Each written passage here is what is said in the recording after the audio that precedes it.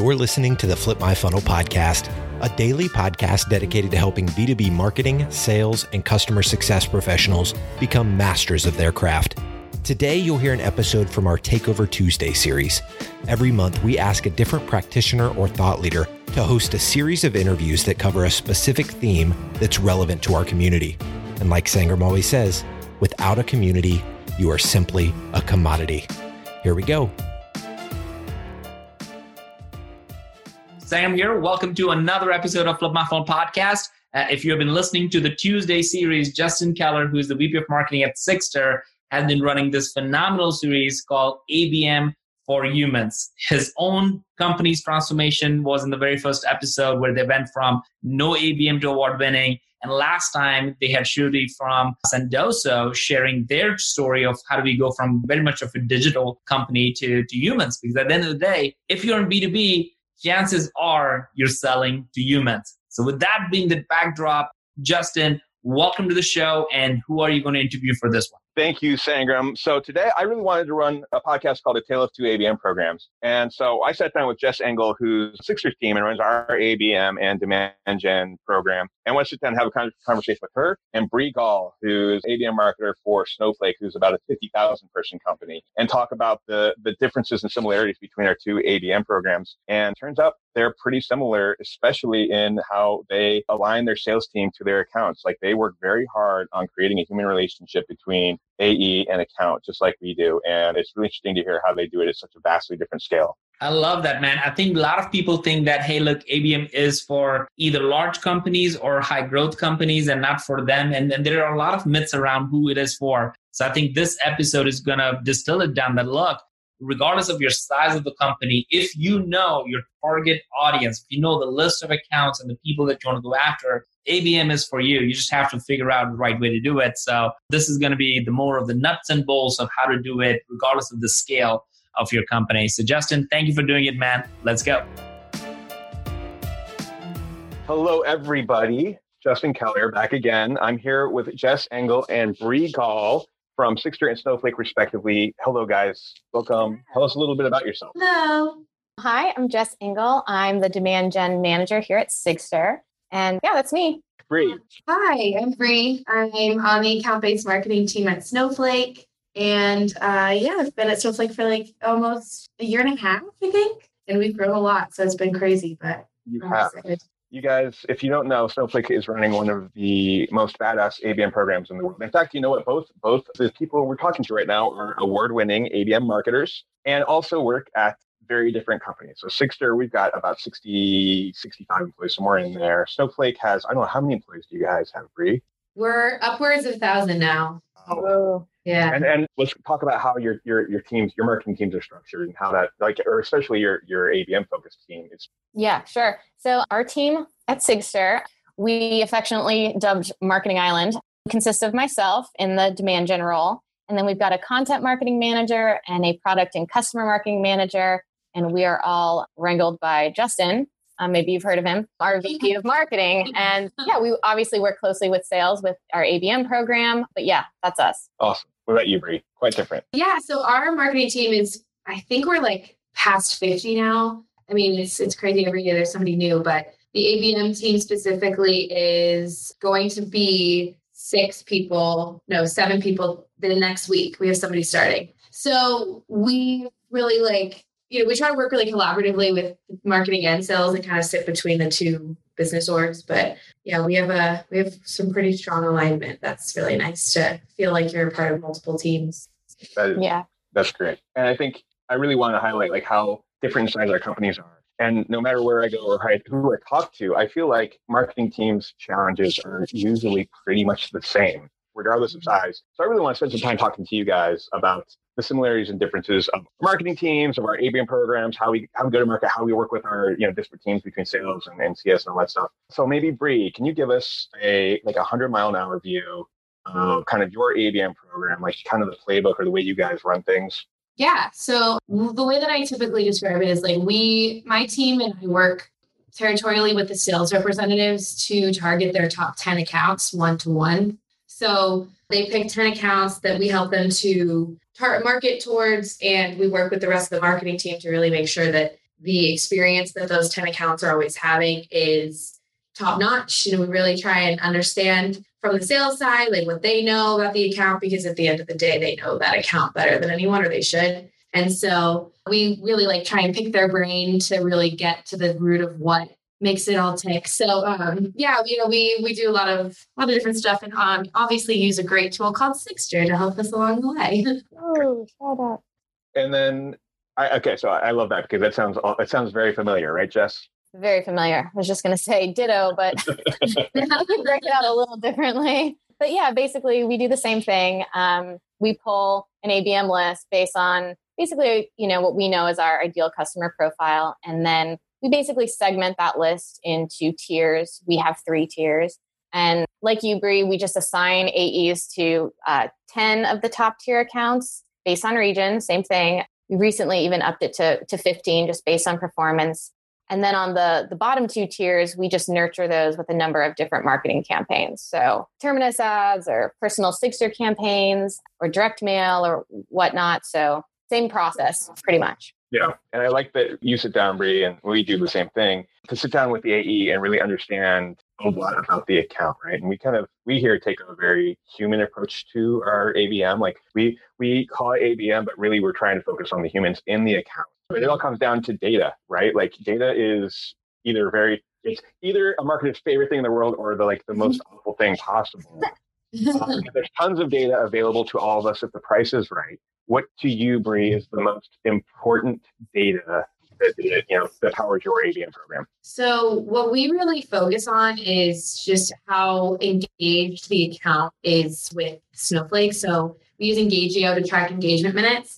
And we tend to just look at overview of who's engaging, what they're engaging with, and how can we better their experience. And so looking through the engagement minutes of what they're actually interacting with and what they're finding more value from, and then taking that back to the sales team and just, working with them to really try and fine tune how we can work together to make sure that the approach is one tier. It's one approach, it's one message that we're trying to get to them, that, they're aligned with what they think that we should be saying. And so it definitely Engagio and engagement minutes is one of the biggest data points that we really measure ourselves on and use to help us just develop.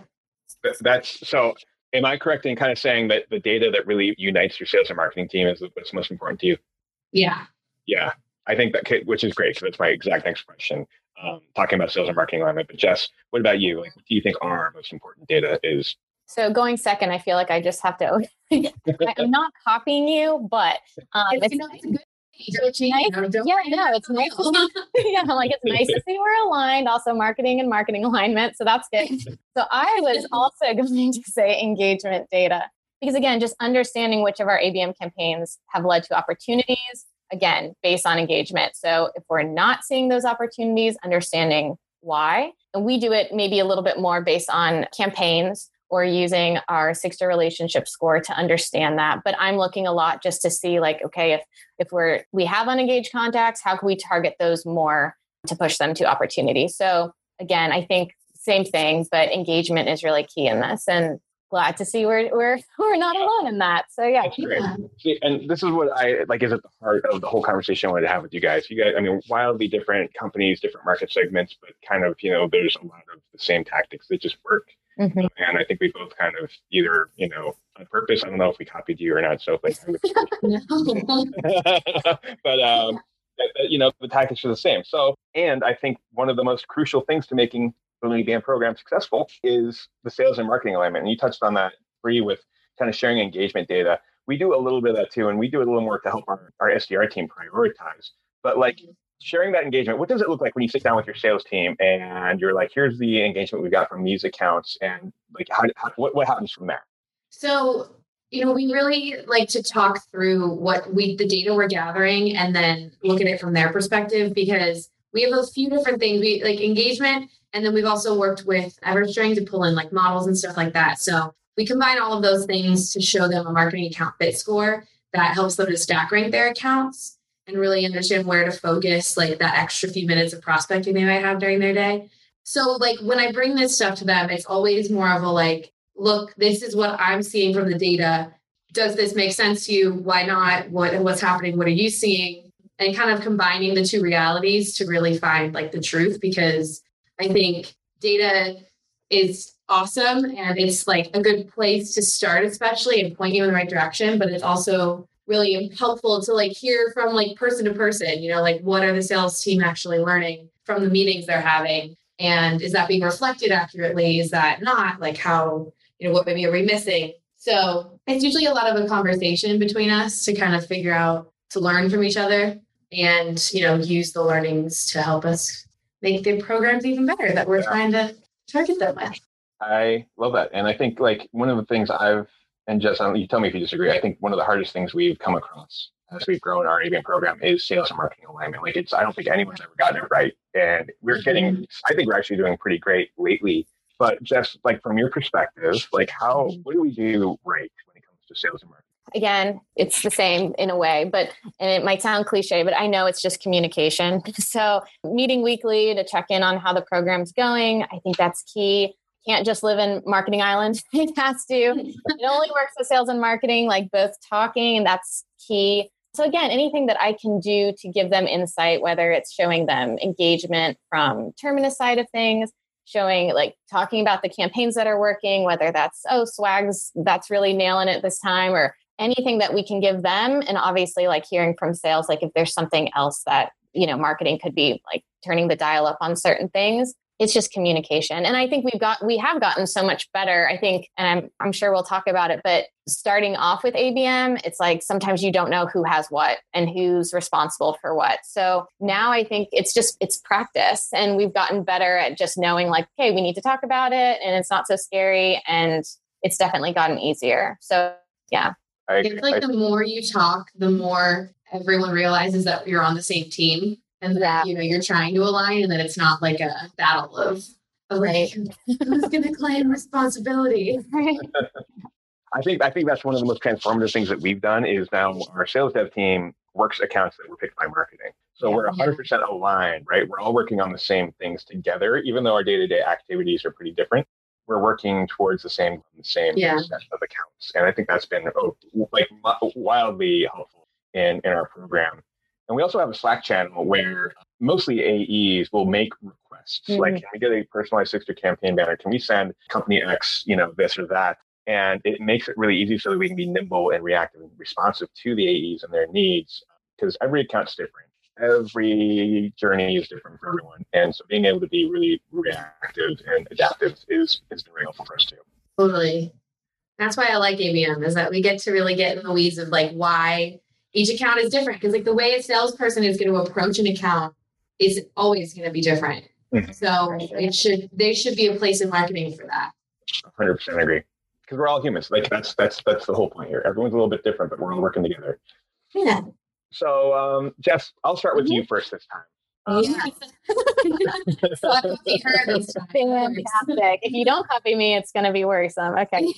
So at this point, we're hustling about 2,000 total accounts at any given time, but we started very modestly with a single account. Talk to us about, from your perspective, how our ABM program scaled in the last 18 months. Yeah, it's been fun to see, actually. So it feels like a really long time ago, but I haven't been here that long, so it couldn't have been. But I know that when we first started off, it felt really overwhelming and daunting, which I think is a common theme. And I remember our first campaign just taking a really long time to get out the door. So again, I know I mentioned it, but just like figuring out who's got what, like who's pulling the list and who's like targeting them with what tactic. And now I feel like we've outlined it into a very repeatable program, which I think is key at this point. It's like you need to be able to take this and recycle it and turn it into a program. And so now we know how we're going to target each segment and with which marketing tactic. And it's not always perfect. I mean, like, we're human. And so we might miss like things by a couple of days, but I think now I can look, whether it's on a whiteboard or I can kind of understand like in a quarterly view, like what should be happening before we,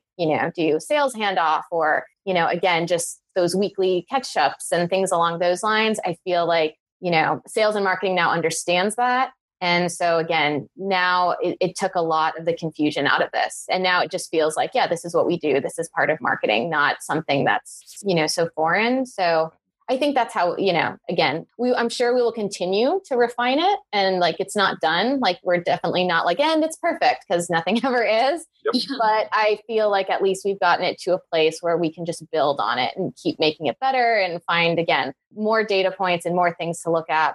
I totally agree with that. What about you, Bree? Like, you guys, I don't want to step on your toes here, but you guys are so good at kind of cracking open opportunities that you actually, like, your team is responsible for sales headcount forecasting, right? Yeah. The models that I was talking about earlier actually have impacted hiring and how the sales team has grown this quickly, because, we've been able to uncover and show leadership that like there's all these opportunities elsewhere. Daniel, my boss, has worked really hard to pull all those things together into Salesforce and just kind of make it easy for everyone to understand. But for scaling, I mean, we still, like, I personally am responsible for like 50 to 60 sales reps.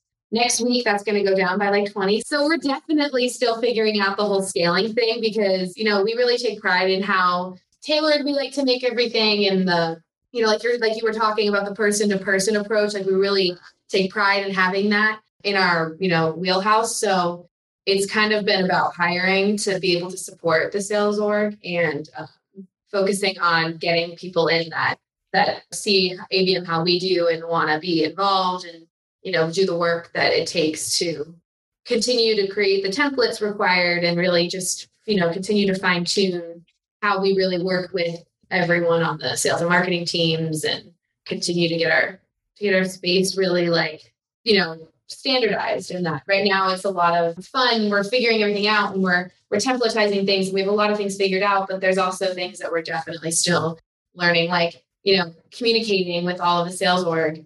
Like every day I probably have like six meetings, one-on-one with a sales rep. And so, finding the balance between like meeting and talking and really collaborating on ideas, but also making sure I have the time to do it. It's kind of where we're at right now. So it's kind of fun. It's like a puzzle of like figuring out what pieces fit where and how much time to spend on each thing. And it's really fun. That is awesome. There's like the challenges I experienced, or just, I think we both agree, when we were scaling, we wouldn't have been able to scale, let me put it this way, without Team Trash Panda. Do I Yeah, exactly. No context. Trash Panda is.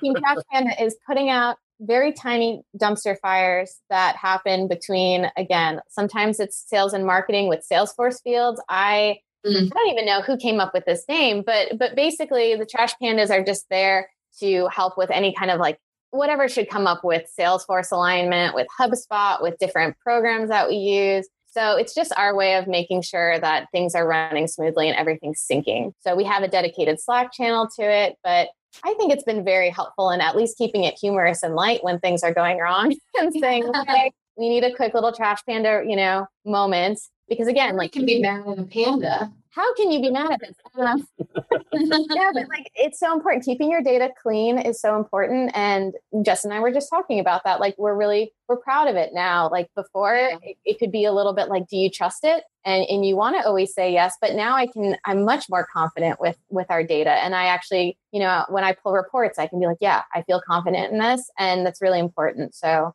yeah, go Team Trash Panda. Yeah, I think that data thing was, especially kind of like the sales ops, marketing ops data, was tough for us. Is that a big thing for you at Snowflake? Because you guys have way more operations going on between your sales and your marketing teams. Like, how do you manage that in a digital? Yeah, I mean, we have data issues all the time, just look like, different Salesforce fields that are populating wrong and stuff like that. So we definitely do. We have a really nice, awesome sales ops team that covers keeping all of those things under control, and they're really quick and fast and awesome. So thankfully, we haven't had too many big fires, but we're going to start using our Salesforce data to create custom pieces of content using artificial intelligence. So cleaning out the data right now has really been important, and making sure that, like what we have in Salesforce as current tech stack is accurate, so that when we create those custom pieces of content, it is actually, accurate for the account. So, like we're definitely trying to keep the Salesforce data clean, but it's also heavy on the sales org to really make sure that everyone there's so many people now that have a hand in Salesforce that making sure nobody accidentally does something they should is high on mind. Yeah. Oh, totally. And if Sangram ever lets me come back, I want to talk to you about this AI content thing because it sounds awesome. We're getting close on time here. It sounds amazing. Yeah. It sounds like what I want to do in the future for sure. But real quick, 2 quick questions as we wrap things up here. You guys have both been delightful as always. What has been your biggest account-based whoopsie? Honestly, I was trying to think about this, and the only thing I could really think of is not super exciting, but it's we make all these landing pages, and like they're all hard coded to be specially made for the account. And I've had a few times spelling is not my strong suit. So I've had a few times that like I have misspelled a few words. Thankfully, I always get approval from the sales rep before promoting it with advertisements to our audience. So it's always getting another set of eyes that really understands the account on it. And they've caught it every time, but there have been a few close calls where I've been like about to publish it and someone's like, wait. That's not how you spell like character. I'm like, oh. So that's something I'm constantly struggling with. Yeah. Jess, what about you? So I think it kind of goes back to something I might have said earlier, which is that, we're all human and, you want to stick to deadlines and schedules and things, again, on this ABM timeline of events. But sometimes, things just come up and life gets crazy and so forth. So the only thing I could think of is that we had a seasonal campaign and we kind of missed the deadline by a little bit. But I think on the positive side, we used it as an opportunity, made the messaging a little bit funny and human and authentic. And so you say, own up to the mistake a little bit, but say it's going to be fine. And I think you can recover from that. So I would say that for me, that's one kind of ties into the ABM thing too. Totally. I think like anytime, you send out like a mass email that's got some wrong data or a missing link, I think Are you calling me out specifically? I'm not calling you out. That's not talking about that? No, that creates the best opportunity to re-engage and say, like, our brand is human. We messed up. Let's have fun about it. Make fun of ourselves. I think it's such like a humanizing, powerful opportunity that you don't want to come across too often. But when you get it, tackle it. Yeah. One piece from each of you. One piece of tweetable ABM wisdom. Okay. I would say right along those same lines, good segue into just keeping ABM personal and authentic. I think it's really easy to forget that ABM is just all about making that personal connection, just to break through the noise and so forth. And so this is really, your chance to get creative and to reach out in a fun way and to find out like, what is that account's pain point? Who are they really? It should be the fun thing. I think that would be it. I love having creativity in marketing. And sometimes, it's fun to do. Again, you can do a big campaign, but this is like your chance to really figure out what might move the needle. So I think it can be more fun than sometimes it sounds. Mm-hmm. I agree. And Bree, take us out. Well, it's awesome. We're not going to be copying each other this time because Mine was more about make sales your best friend and really make sure that you are like aligning with them, getting buy-in from them, because for at least our program, it relies a lot on communicating and just making sure that we have the mutual respect for each other, that, we're going to support each other and it's not, it's about the business and not about one-upping or anything like that. So relationships, it's kind of similar, I guess, building relationships, communicating. 100%. It's all about building relationships. Totally. Bree Gaul from Snowflake, Jess Engel from Sigster. Thank you guys so much for hanging out, and let's do this again sometime. Yeah, thank you so much. It was great. You've been listening to the Flip My Funnel podcast. To make sure that you never miss an episode, subscribe to the show in your favorite podcast player. If you have an iPhone, we'd love for you to open the Apple Podcasts app and leave a review. Thank you so much for listening. Until next time.